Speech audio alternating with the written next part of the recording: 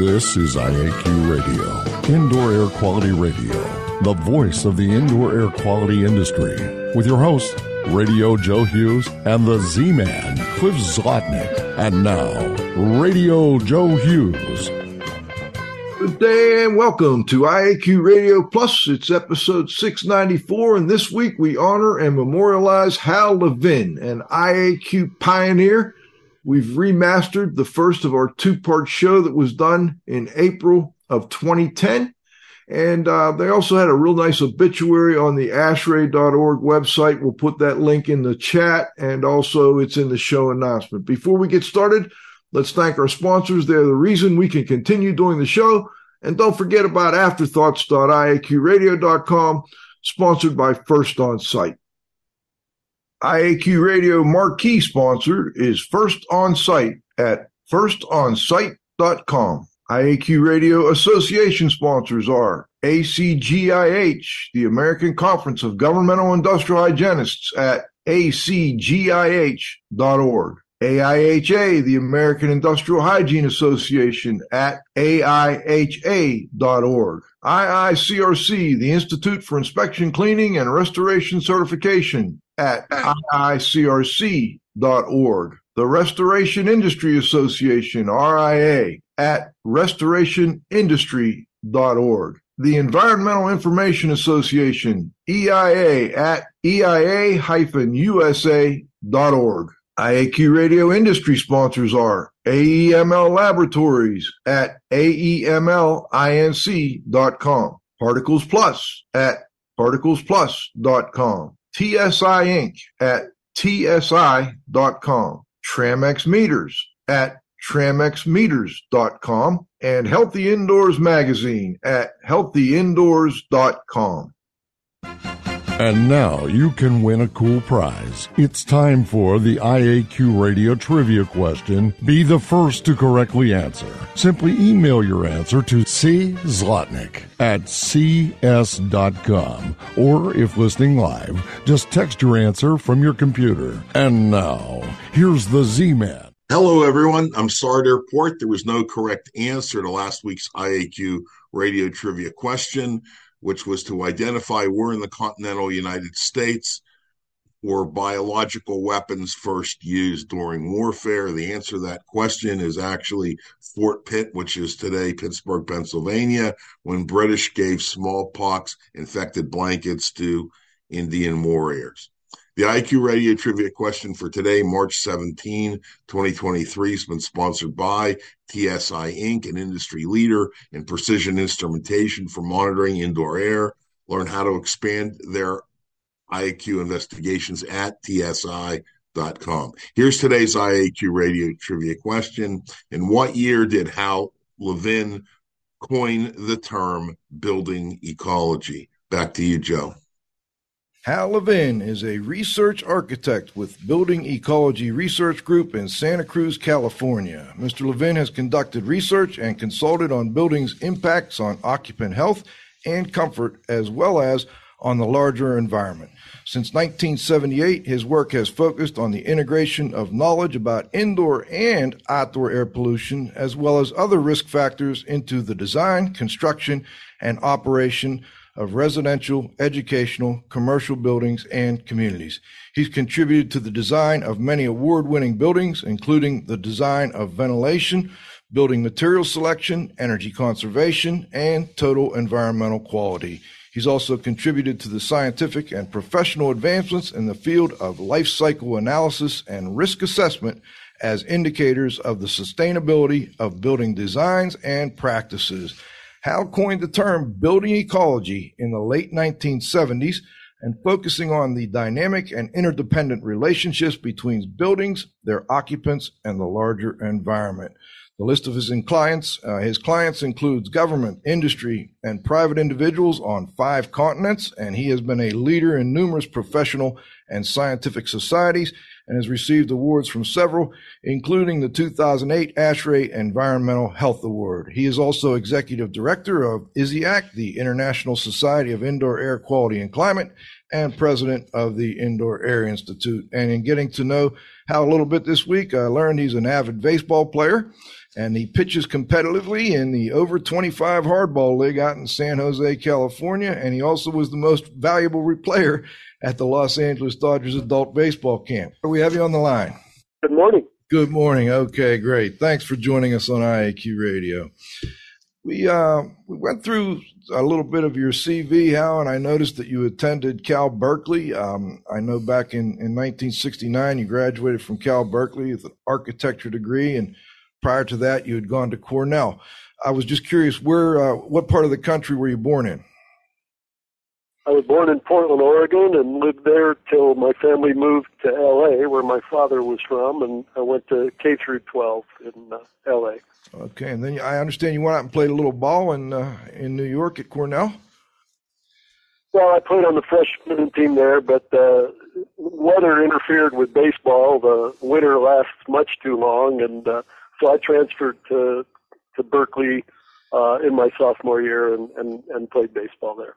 Well, that had to be an interesting time in Berkeley. Any interesting stories from the 60s at Berkeley? Well, I was in Sproul Plaza the day the free speech movement started, sitting there around the police car that with the guy they arrested for leafleting for people to volunteer to go to Mississippi and register voters. And I left Berkeley before I finished my education to go in the Peace Corps in Colombia, South America, but I returned to finish in January of '69, and there was a Third World Strike in January, and then the famous People's Park, whatever you want to call it, riot demonstrations and so on in May of that year, and the National Guard occupying Berkeley for, I think, about 6 weeks. So you went through an interesting time. I know after that you went out and you started Hal Levin Design and Construction and the Building Ecology Research Group. Did you actually build homes and buildings during that time in the 70s? Yeah, my motivation, after I got out of the Peace Corps, I worked for some firms in architecture and consulting, and got very interested in the owner-builder movement, and I wanted to help people design and build their own houses. I was very committed to that based on my experience in South America and some of the consulting work that I had done when I got back. And so I thought it'd be a good idea if I built some houses, although I'd been around building all my life. My dad was a builder, and I started working around construction when I was about 10 years old, picking up plaster and scraping paint off windows and stuff. But I built some houses, and I helped quite a few people design and build their own houses in Santa Cruz County in the 70s. Hal, what's this term building ecology mean to you? When I got interested in indoor pollution, and not just indoor air quality, but all the conditions in the indoor environment, I saw a narrow focus of the various disciplines that worked on the problem and a lack of connection between the various parts. And I had started teaching both at Berkeley in the architecture department and at the University of California, Santa Cruz in the Environmental Studies Board. And I had read some ecology textbooks to try to understand better my colleagues' work in Santa Cruz. And I saw the built environment as not so dissimilar from the natural environment in terms of its complexity and the interdependence of the various components. But in the science that I was reading to try to understand indoor air quality and light and noise, I saw very narrow focus and a lack of the connections being made. Also, before we had personal computers, analysis was usually done as a slice in time. And so you take a sample of air in a building, for example, and in a sense it's like a photograph with a certain limited time exposure, but it doesn't necessarily tell you enough about what happens at other points in time when conditions change all around it. I also saw building occupants as very important in terms of the operation of buildings or attempting to defeat the intent of the building. And so building ecology was a way of bringing the concept of ecology, studying a system in its dynamic interrelationships into the study of the built environment. It's interesting. It seems like, it's on a comeback, Al. I'm curious, were you able to get owners to buy into that concept when you first started building and designing projects? Well, I hadn't coined the term. When I was designing and building, I was as unconscious as most people of interconnections, and I used chemicals that later were banned. But as a builder, I didn't have time to ask about the negative consequences of what I was doing. As an architect, I didn't have time to really ask, are there going to be any problems? Architects and builders are very solution-oriented, and they need the answer now, and they don't have time to do a lot of research. And their research is of the solutions, not of understanding the problem better. So I really had no idea about the impacts of buildings on people's health. And then I was appointed to the state licensing board for architects in 1977. And in early 78, I went to a lecture about healthy houses. And without getting into the details, it made me realize we were licensing architects to protect public health and safety, and architects didn't have a clue how buildings affected people's health. So I started doing research on my own, and then I got hired at Berkeley and supported to do that research, and the rest is history. So go ahead, Joe. Okay, I was just going to say, so after you were doing some design, and then you went into the research and consulting end of things. Can you tell us a little bit about how you got involved in that and what some of your first early projects were?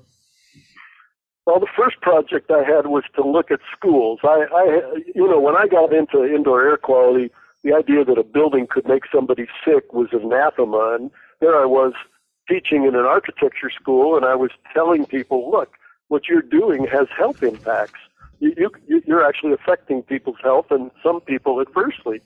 There was a lot of resistance to that idea. Building owners didn't want to buy into that idea. So I saw a major challenge being how to reach the public and how to reach policymakers and how to reach designers. And I thought, people all care about children. They care about schools. Children are sort of the helpless victims of what we adults decide for them.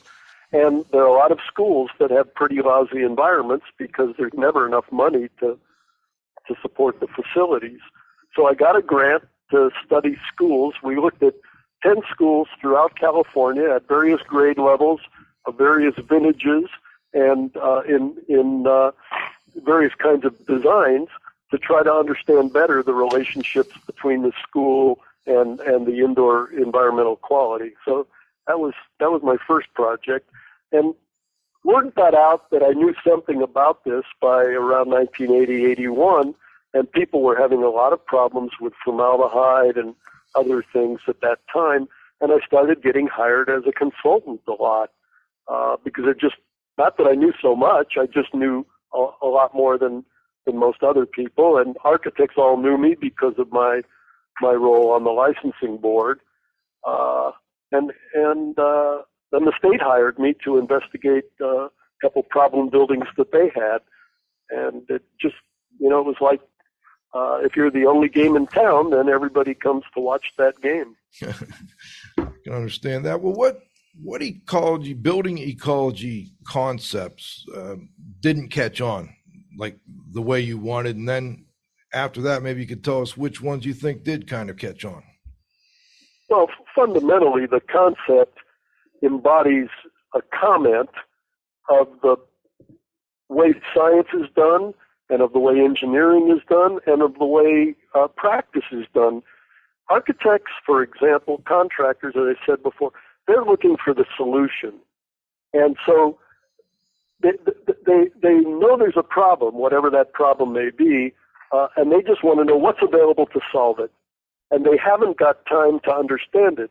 I'll give you an example. The first large building I consulted on was a building for Pacific Bell, the telephone company out here at that time. 7,500 people were going to move into that building. And this was in 1983. And they hired me to work on the indoor air quality issues because they'd had some complaints in some of the buildings the people were moving from. And they said, well, how do you work? You know, how does an indoor air quality consultant work? And I didn't know. I was inventing it as I went along. They said, well, we just get the whole team together and we talk about what the issues are from an indoor air quality perspective. And the other consultants and specialists talk about theirs. And then we try to work out some sort of agreement about where the overlap is in the solutions that will work for all of us. So I gave a little talk, and then we had the discussion. And after the meeting, the project manager said to me, "We don't want to understand it. Just tell us what to do." and that's one of the largest architecture firms in the country. It always has been for many decades, and still is a major prominent firm. They win design awards. They won awards for that building, but not because of the indoor air quality. And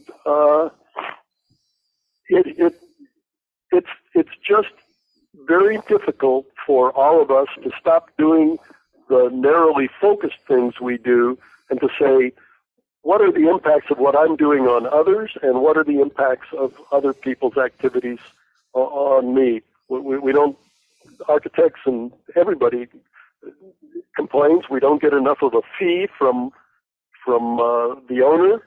We don't have enough time. And if the owner doesn't care, then there's no reason to even think about it. With respect to the building ecology concepts, I mean, obviously you have gone on and worked for a string of people doing, I assume, pretty much what you just explained to us here, kind of acting like a clerk of the works for indoor air quality issues. Who else has been able to kind of break through this over the years, and what other kinds of concepts that, you know, revolve around building ecology did kind of catch on? Well, there's increasing recognition of the need to integrate all the different components of the building.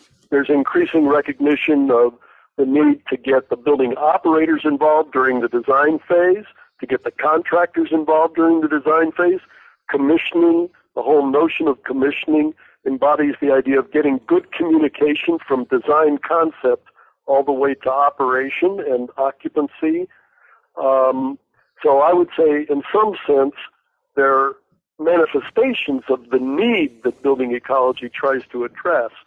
The current buzzword in design is integrated design. And everybody talks about the need for integrated design. It's kind of like mom and the flag and apple pie. But in fact, it's very, very hard to accomplish, to get the different disciplines to sit down and talk to each other and work out the whole design as a group.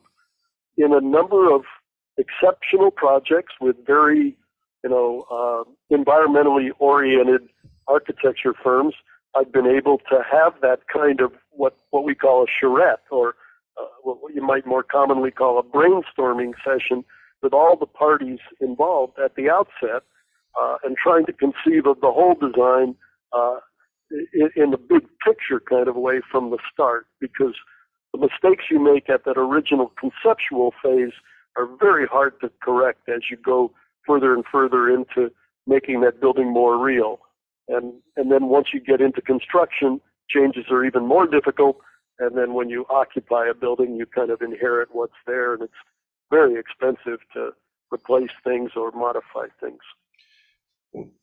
You also, I know you've been very involved with research issues and kind of how to move the industry forward to work, around that building ecology concept. Obviously, we're always looking for new guests, and we're interested in who our esteemed guests that we have on think are other people in the industry right now or in the research community that are doing good work with respect to how we can integrate the building ecology. Can you run a couple of names by us that you respect in the field? Well, a couple of the best thinkers in the field are people who are very, very good scientists and can do extremely good detailed work, but understand the larger context in which that work goes. And the two that come to my mind are Bill Nazaroff at the University of California, Berkeley, with whom I've had the privilege of collaborating and working with, and who's one of the other directors of the Indoor Air Institute, along with Bill Fisk at Lawrence Berkeley Lab and myself. And Bill starts a lecture by giving you the big picture within which his very focused research takes place. And so he'll give you, a molecule is this big, and a room is this big, and he puts things in a context so that you can understand them, and then he explains his detailed work, and he's very, very bright. For me, probably the brightest indoor air scientist in the world today. On the other side of the country, Charles Weschler, actually he's on the other side of the Atlantic right now at the Danish Technical University, where he's been a visitor for about 6 or 7 years part-time, but he's from New Jersey, and Charlie is the one who brought to the indoor air community the awareness that the ozone in outdoor air is a problem when it gets inside, and that a lot more of it gets inside than we imagine. And of what does get inside, a lot of it reacts with other chemicals in the indoor environment and forms more nasty chemicals than the ones from which it started. So Charlie goes from the big picture, the connection between the indoors and the outdoors, down to the minutia of the molecules that are in the dust particles that are on the wall or in the floor, and that could have important health implications. So those are kind of my two indoor air science heroes.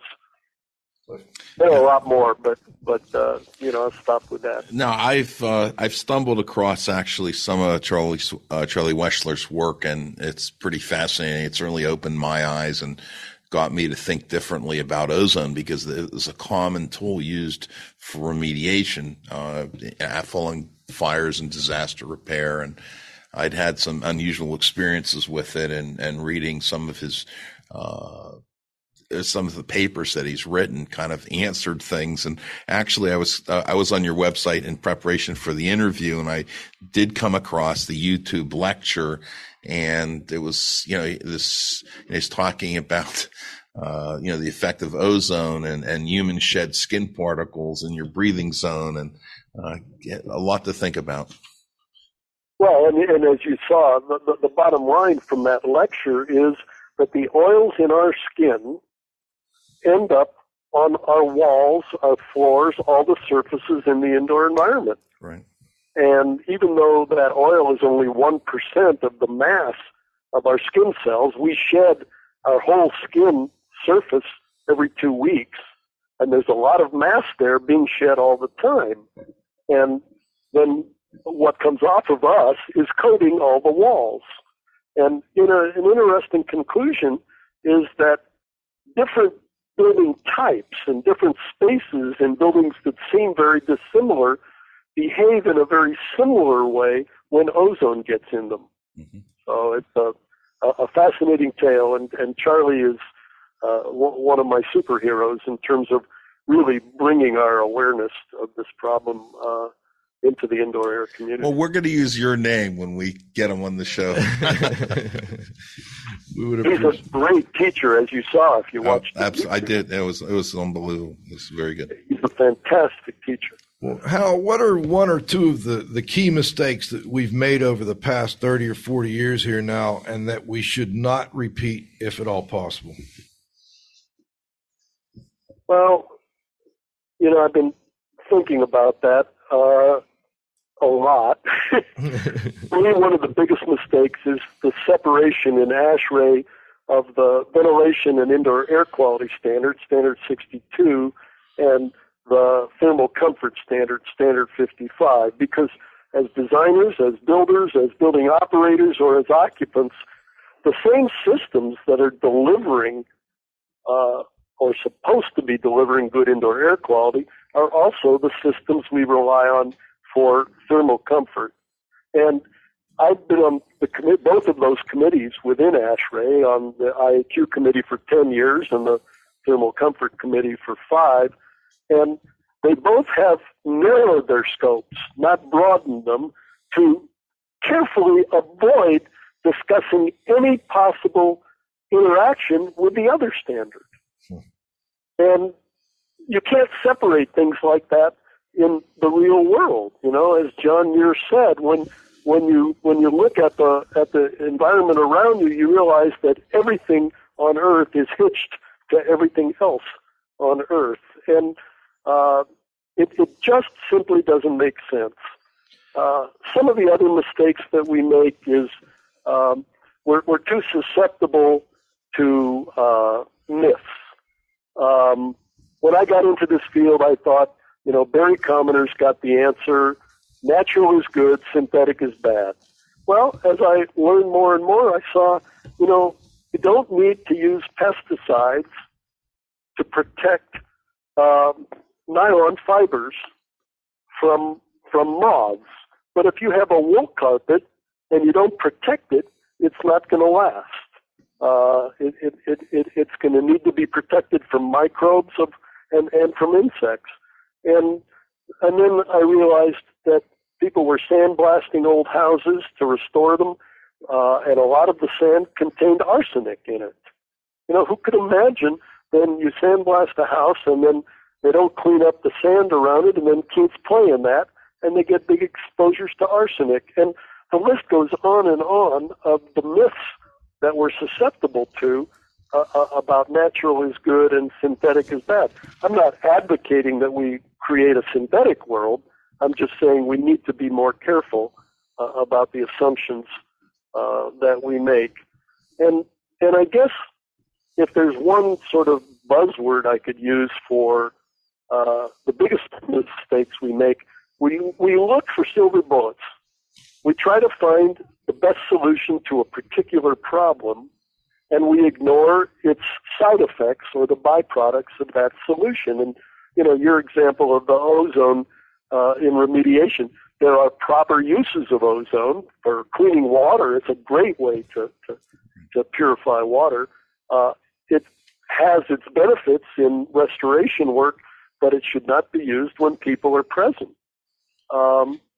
So we need to be more conscious that riding on the casing of every silver bullet are some problems, and that we need to understand those better and not just assume that we've got the answer. I think measuring CO2 and using that as an indicator of indoor air quality is a great example of oversimplification and sort of a silver bullet. Well, before we go to halftime, I just want to also mention, because we've talked quite a bit about it here recently, during that sandblasting, they were probably also sandblasting off lead paint and causing not only an arsenic problem, but a lead problem as well in many cases. Exactly. Well taken. Hal, let's go to what we call our halftime. We're going to bring you right back, but we're going to do our halftime. We have to thank our sponsors. Our marquee sponsor is First On Site, your trusted full-service disaster recovery and property restoration company at firstonsite.com. Our association sponsors are ACGIH, Advancing Careers of Professionals in Environmental Health, Industrial Hygiene, and Safety, interested in defining their science. ACGIH.org.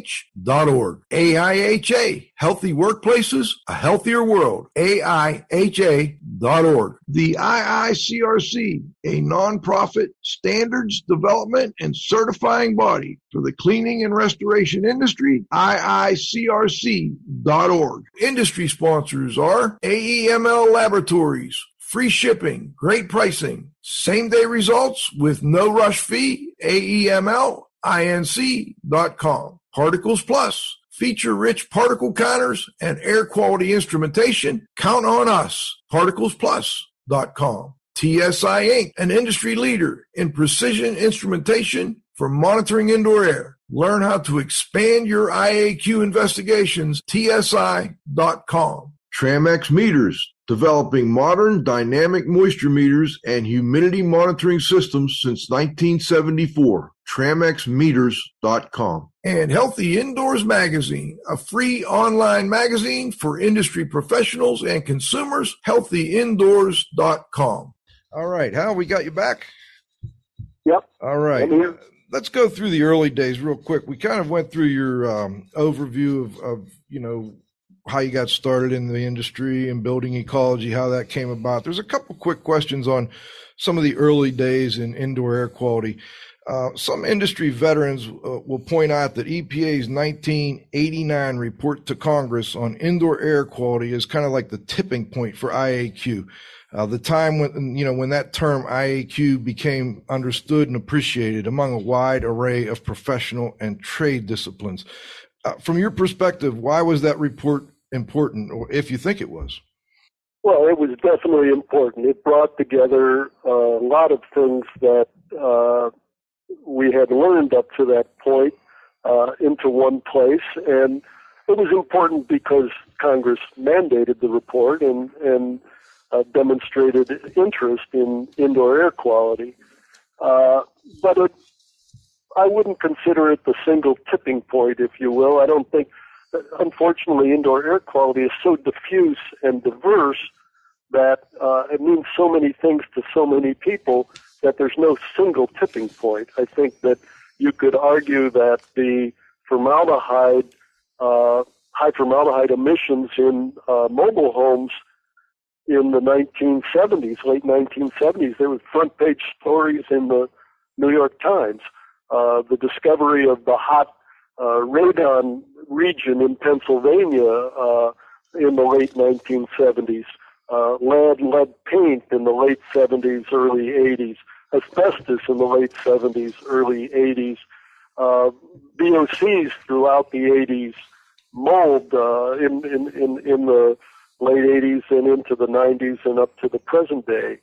Legionella, the outbreak of Legionnaire's disease in 1976 in the Bellevue Stratford Hotel in Philadelphia. So there are a lot of different points that different people would say are important turning points. I'm still waiting for the big turning point when indoor air quality becomes mainstream, because as much attention as those of us in the field pay to it, most people only pay attention to it when they are suffering a problem. Well, in the early 90s, there was another EPA convened a stakeholders meeting, and it was a loosely knit group apparently called the Indoor Air Quality Interdisciplinary Forum. And it seemed like that could have been the start of, organizations like the Indoor Air Quality Association or the International Society for Indoor Air Quality and Climate. I'm trying not to get nailed by the acronym police here. But instead, it took another 10 years for these groups to really kind of come together. What happened in the 90s that prevented industry from coalescing, and why have things changed so dramatically in the last 10 years compared to then? Well, the science has advanced, but the practice, the codes, the standards always lag far behind standards. But I think what's happened is indoor air has really been discovered as an important problem and a pervasive problem by enough people. There's a critical mass that industry, the folks that listen to this show, and people who are members of the association that Glenn is the executive director of, and many more, have realized that there's a market for attending to the quality of indoor air.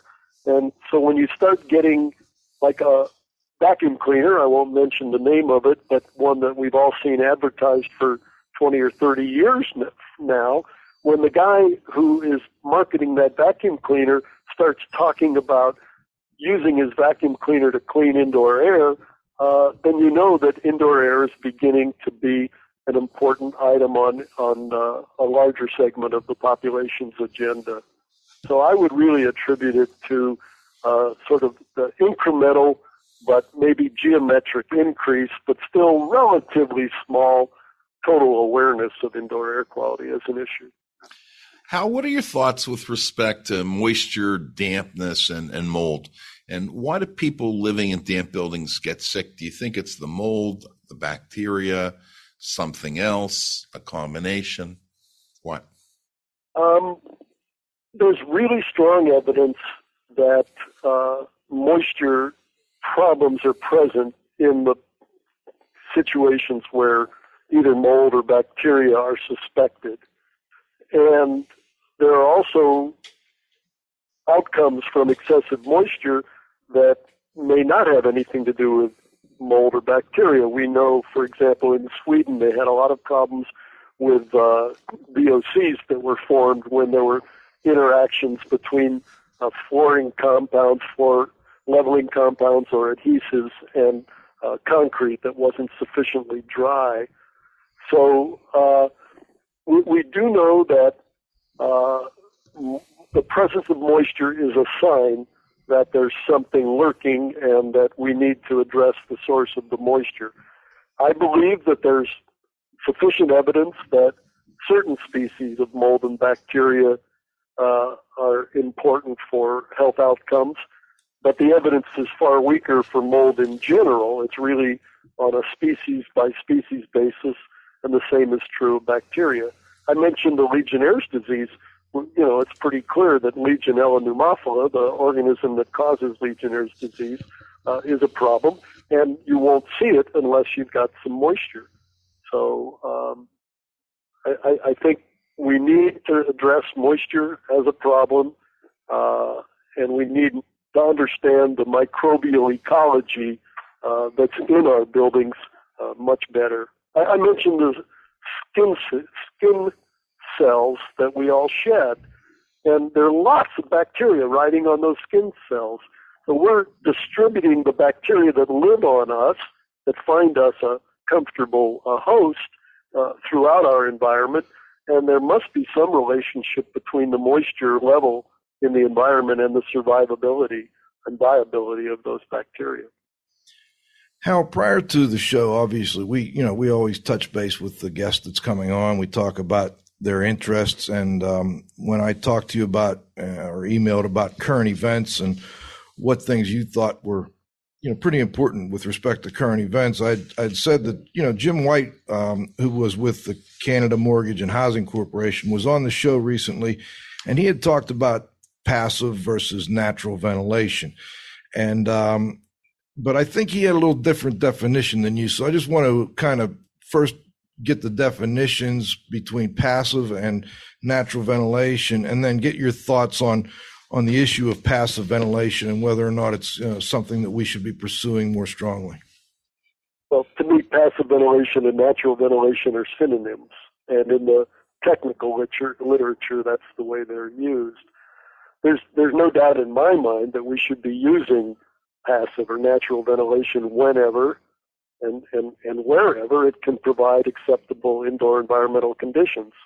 And that really means in terms of air quality and thermal conditions. So if you've got really bad air quality outside, you may be much better off with a mechanical system that has reasonably good filtration in it and air cleaning devices to clean it up. If you've got really nice air quality outside and the thermal conditions are suitable, then I don't see any reason to use electricity and use fossil fuels to heat or cool the air and condition the indoor space.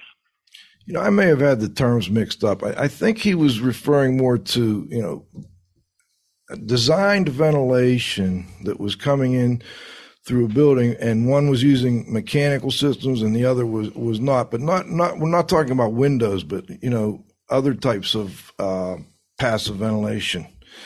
So maybe I had the terminology mixed up. I don't want to put words into Jim's mouth. I'll just have to listen to it again, I guess. But well, I know Jim pretty well, and Jim's mantra was always build it tight, ventilate right.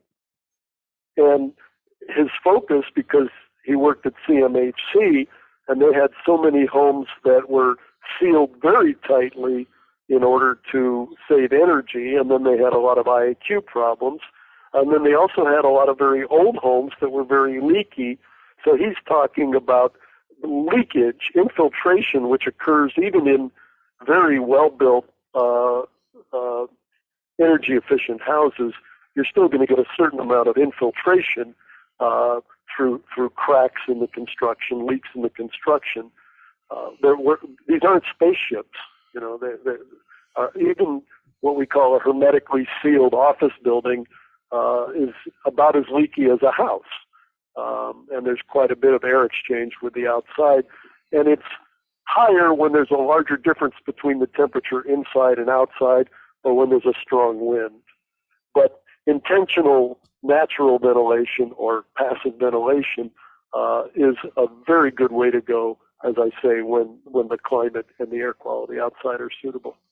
I think you anticipated a text question we got in here from guest 13. So if that didn't answer your question, just send us another text and we'll get back with Hal on that in just a moment. Okay, next up, you're really active in ASHRAE, and they have a goal of zero net energy in buildings by, and I thought it was 2025. I don't know how. I didn't research it and double check it, but you know, what are we going to have to do to reach that goal? First of all, do you recall if that's the year, and what are we going to have to do to reach that goal? I don't recall if that's the year. You know, California has a goal, ASHRAE has a goal, the American Institute of Architects has a goal. The 2030 program that Ed Masria has started. So there's so many of these ambitious goals floating around. But for me, zero net energy in ASHRAE means building operational energy, not life cycle energy. And we really need to be heading toward not necessarily zero net energy, because there is enough energy available that we can use, whether it's from wind or photovoltaic or other natural sources, hydropower, geothermal.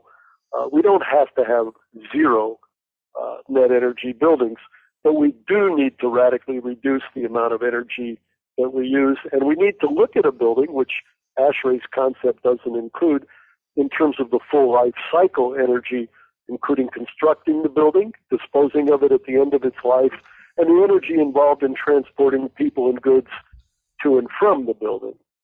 We already have buildings that use 10 or 20% as much energy as the average or code mandated building, so we know we can do it. But the question is whether there'll be financial incentives or whether there'll be regulatory incentives, or what it is that's going to get us there, because we're not moving in that direction very fast.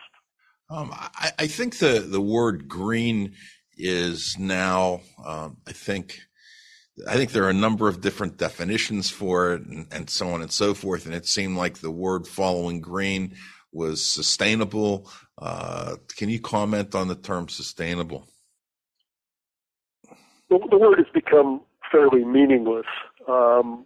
The term came into fashion after the Environment Conference in Rio in 1992 and was based on the Brundtland Commission's definition of sustainable development.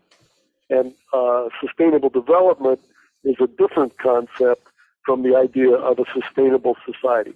From my perspective, the mistake we make as designers, as builders, as consumers, even policymakers, is that we think of what the available solutions are and how much we can reduce our consumption or our pollution compared to our current level, as opposed to thinking about what would be sustainable in terms of consumption of resources and emission of pollution.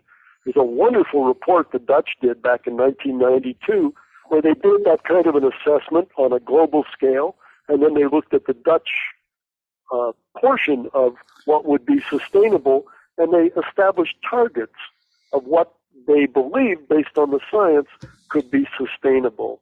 I'll give you an example. They said that a hydrological region shouldn't use more than 29% of the water that falls on or flows through that region. And then there was a lot of science behind that number. And then they said the Netherlands uses 129% of the water that falls on and flows through it. And that's why the land in the Netherlands is not only already below sea level, a lot of it, but sinking. And so if you have a target to get from 130 to 30, then you know what you have to do. But if you just say, well, let's reduce by 50%, I love it. Bill McDonough told the story. If I want to get from Salt Lake City to Mexico City, and I start driving 80 miles an hour, and then after an hour I realize that I'm headed north, it isn't going to help me to slow down to 50. Let me get one in, and then we'll go to our roundup, and I'll let Glenn go ahead and ask about the ASHRAE 10 question. We had Dr. Marilyn Black and Dr. Elliot Horner on the show recently, and they both discussed indoor air chemistry, and they were focused primarily on volatile organic compounds, although Dr. Horner spoke quite a bit about microbials and MVOCs.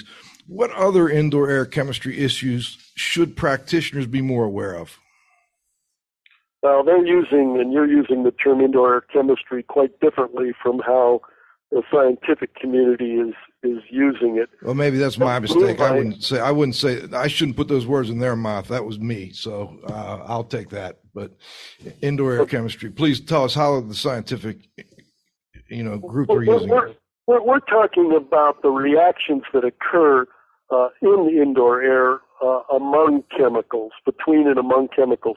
Chemicals that are in the air, chemicals in the air with chemicals that are on surfaces. This is the work that Charlie Weschler really got us started on 20 years ago, and we've made a lot of advances. There's quite a bit of really good science. Again, if people want to look at Charlie's lecture on YouTube, if you just go to YouTube and Google Charles Weschler, you'll find it, or you can go to my website, and one of my news items gives you a link to Weschler's lecture, and I can't explain in 2 minutes what he does a nice job of in the hour of his lecture. But we're talking about the oxidants in outdoor air, primarily ozone, that we bring inside with the outdoor air for ventilation, reacting with things that we've come to think of as good things, green cleaning products, products that are based on terpenes like pine salt, pine oil cleaner, or citrus-based cleaners that have replaced the traditional industrial solvents that are so nasty. Now we're bringing them in. We're bringing in the outside air with the ozone. The ozone is reacting with them, and it's forming formaldehyde and higher molecular weight aldehydes. It's forming acidic aerosols, things in the air that are acidic, that when we inhale them, they have an adverse effect on our respiratory system, and fine and ultrafine particles that also, it's a much bigger story, and I can't get into it right here. Charlie would be a better one to get into it anyway, or also Glenn Morrison. But there's a lot of very good science that teaches us that we shouldn't be doing a lot of the things that we're doing now that we think are solutions to indoor pollution. They're actually exacerbating the situation. Okay, Hal, we're going to go to what we call our roundup. We're going to bring Dr. Dieter on. We're going to give, I think we'll go with Dr. Dieter first. We'll give Glenn a shot at the ASHRAE 10 question. And then if there's time, Cliff and I will do one more.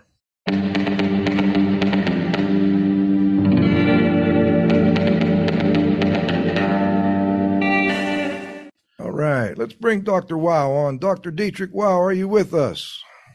Yes, I am. Good day, Dieter. Thanks for your patience. I appreciate it. Interesting topics, plural, that we talked about, and I wish we had another hour or so to go into more detail over there. But I like Hal's comment, and there are a couple of things which are of interest to me. I was at a university, and I remember we sent out chemical engineers. They had no idea who or what EPA stood for or OSHA was. And Hal has apparently noticed that one too, that we graduate architects who have absolutely no idea about a lot of things that they should know a lot more about. And that bothers me. And he is not the only one. Like Joe and I and Cliff, at times we go to Westford, Massachusetts, on the first week in August, And I talked, there are building engineers and architects. Most of them have gray hair. And they confirmed what my observation was. We just don't teach the young engineers and young architects anymore about things that they ought to know about. And I don't know why that is. And it upsets me. It really upsets me. Is it because it is so easily being taken care of? Well, I was one. The last time I taught a ventilation course was probably 15 years ago, maybe 20 years ago, here in Pittsburgh, and I don't think there's anybody who teaches that course anymore. So how the hell are they going to learn it? Well, let's ask Hal real quick, Dieter. How do you think, has there been any improvement in that area? I know we had Bill Rose on here not long ago, and I know he emphasizes those types of things up at the University of Illinois, and we've had Professor T. Lee up in Ontario, I believe it was, who talked about those issues. Are you seeing any change in that respect, Al? Yeah, I'd say there's a small change. I taught my class in building ecology in 1983 at Berkeley in the architecture department, and in Santa Cruz in the environmental studies program. It hasn't been picked up. It's not a regular thing. But at the same time, they added to the faculty in Berkeley a building science group that has done some incredible work over the years. And now there's something called the Society of Building Science Educators. It's a very active group. They're mostly on architecture school faculties, but a lot of them are on engineering faculties. They actually include some Europeans as well as Japanese, but it's mostly North American. And they exchange information about how to get this kind of information across to their students. It's a very active listserv. I'm a member of the listserv and a frequent contributor to it. And I think that there is a change, but it's not universal. It's nowhere near adequate. I think Dieter's absolutely right that there's a paucity of attention to this. There's also a paucity of interest in the subject. There just isn't sufficient interest among young architecture students. When I was a student, all of us, we all wanted to be Frank Lloyd Wright. Yep. It's all about being a hero, about designing who screwed up a hell of a lot of building. Yeah, exactly. So, but there are some superhero architects as well. Alvar Aalto from Finland is a good example. Oh, no doubt about it. A very early, healthy building architect. But in any case, I think there's a small change. It's too slow. It's not enough, but there's some hope. Thank you, Hal. Yep. Hal, before we go to Glenn, I have two quick text messages, I believe. What building occupancy guidelines exist for home construction with respect to ventilation and moisture management? With respect to ventilation, now ASHRAE has, much to my chagrin, adopted a requirement that there must be mechanical ventilation in residences. And the state of California has also adopted that as code. Every jurisdiction, state or local municipality has the right to adopt or not adopt those kinds of requirements. And probably for much of the country, it's not a bad idea. But what we're doing is we're leading people away from understanding what makes a healthy home and for taking control over their own environment, which for me is essential if we're going to create sustainable and healthy homes. Let's see, that was half your question. What was the other half? Well, I think they wanted to know about ventilation and moisture management, but I think you hit that real well. He said thanks. And also they asked us to have you direct folks to the BASE study, BASE, updates for ozone effects on interiors. So maybe if you can pass that information along to me, Hal, I will put it up on the website. But let's go to Glenn Fellman real quick. I know you had a question on ASHRAE 10. I do. Thank you very much. Hal, within an ASHRAE press release, you were quoted as saying two things which really stuck out to me about this document. First, you said it can provide assistance to building design professionals and building operators by making them aware of the major interactions that have the potential to impact the indoor environment. And you also said that we believe the guideline will help draw attention to the narrowly defined scopes of the widely used standards and the significance of interactive effects in determining the acceptability of an indoor environment. These struck me as really key statements in that, for so long I've heard from IAQ professionals and folks I respect like yourself about how the industry kind of floats around in its own little individual bubbles, and people don't understand how the bubbles interconnect. So if you could, just for a minute, talk to us about this new ASHRAE guideline and why you think it will be so significant. Well,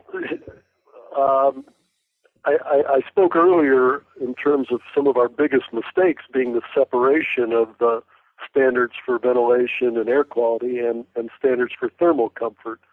What we've done in this guideline, what we were mandated to do by the ASHRAE Board of Directors, I should say 19 years ago, we've been working on this for 19 years, was bring together what we know about how these various indoor environmental factors, lighting and noise, but to a much greater extent, thermal conditions and ventilation and air quality interact and how they affect each other.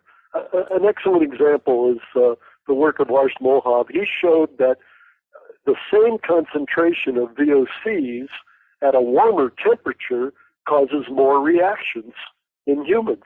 So what do you do with that if you're meeting the thermal comfort standard and you're meeting the ventilation standard, but you're up at the upper end of the range of VOC concentrations? What you should do is either increase your ventilation if the outdoor air is cleaner, or reduce the temperature. But neither the ventilation standard nor the thermal comfort standard will tell you to do that. So we brought attention to what we know from good science about these interactions. And Hal, I'm really hoping we can bring you back. I got about 10 questions left, not including the follow-ups I would like to have asked. But Cliff, why don't you finish up here for us? Well, no, what I'd like to do is just ask you, Hal, thank you for joining us, and then just give you my time. Is there anything that you'd like to add, any subject that we didn't cover? Well, certainly we could get into more depth on what's sustainable. We can get into more depth on the details of the interactions that we covered in the ASHRAE guideline. The public review documents from ASHRAE are free. Once they get adopted, you have to buy them. So the best thing to do is to download the public review drafts when they're out for public review. And you can do that at the ASHRAE website, ashrae.org/public reviews.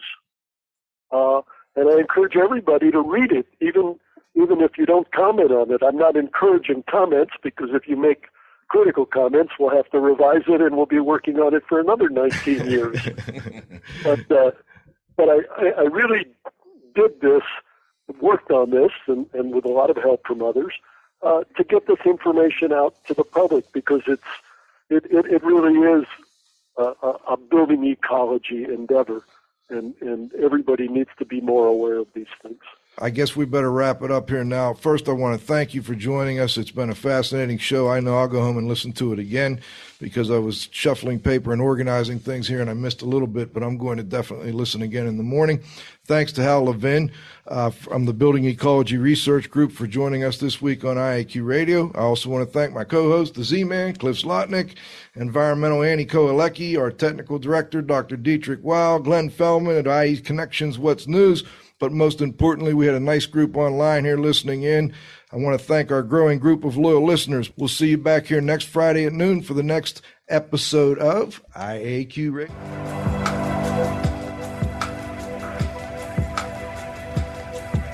This has been another IAQ Radio production.